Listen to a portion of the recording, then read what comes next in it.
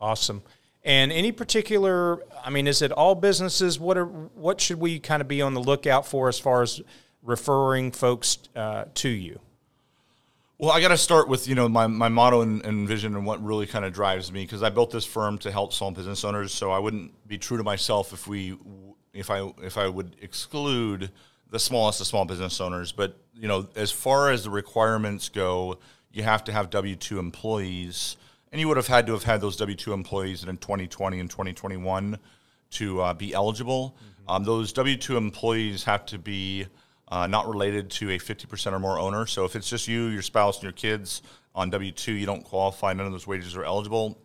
But if you have you, your spouse, or your kids plus 2 to 100 or 2 to 500, other W-2 employees, then those wages would be eligible. Our target market is really, companies that have 10 to 100 W-2 employees. We've helped, 10, 20, 30 that have less than 10. And there's probably 10, 15 that we've helped that have more than 100 as well. Awesome. And as far as the time commitment that our clients, whether it's they're doing their own payroll or they have a payroll service, what is the expectation from the client as far as what they're investing in this process?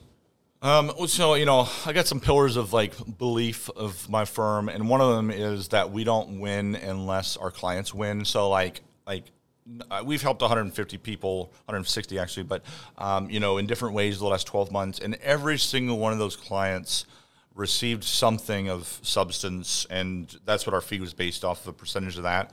So mainly our model is, waiting until the client gets funded for the majority of our fees to be due. So we're not taking money off the business owner's table. But as far as the process timeline goes, we had a client that had just under 100 employees, and I just finished talking to the referral partner a moment ago who referred them to us.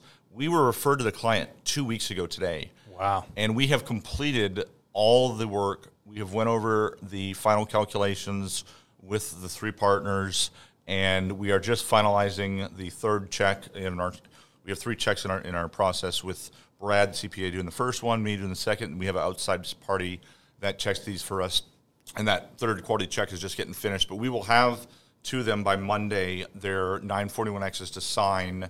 They're going to get a credit. I can't remember exactly. I think it was $680,000. Wow. And so our promise to our clients, and we will hold this across the board, is we will complete all the work in 2 weeks or less once we have all the documents required.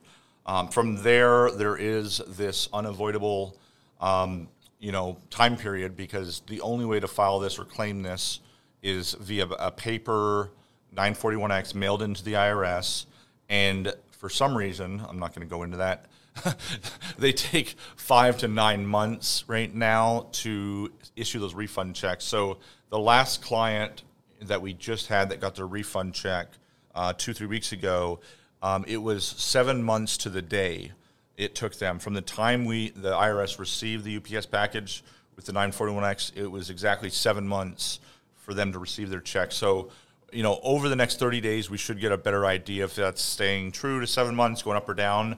I did read the IRS is committed to eliminating the backlog by the end of 2022. I don't believe that, though. We'll see. Okay.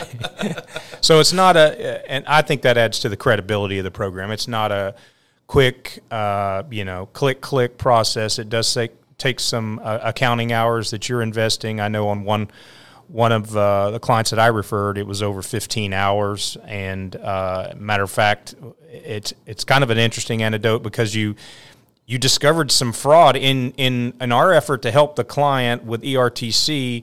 Talk a little bit about that particular situation. Yeah, so that was one where we had also helped a significant amount of people on the EIDL, and so this was a client we were helping with the ERTC and EIDL. And during our initiation process, whatever, when we were looking in the EIDL, we realized that there was an EIDL loan taken out already for that business.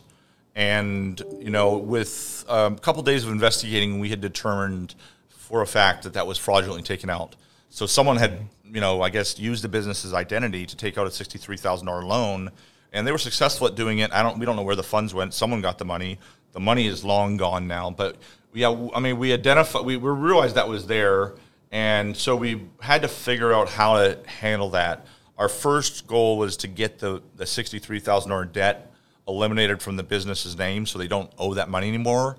That was done in 2 days. That was amazing. You know, the SBA was really good with that. We did submit like a police report and some supporting documents. This was a case where it was very clear that it was fraud, I think, on their side. So they didn't really have any questions, and it was wiped off. And then we also helped them with their, I think it's a U5, UCC amendment where it basically took the UCC and eliminated it so that there was no lien anymore against the business. And since then, they're very close to getting approved for their EIDL. So, you know, this is a business that really was hit hard with the pandemic. And, like, not only that, but someone fraudulently took out money in their name. And, you know, they've had a drastic reduction in their workforce and their revenues. And so, you know, these stimulus programs were intended for companies like that. But this money, you know, the ERTC and the EIDL should hopefully allow them to continue in operation. This business in particular had been around for like 70 years. I mean, it was a great-great-grandfather's business, and the great-grandson is currently running it. So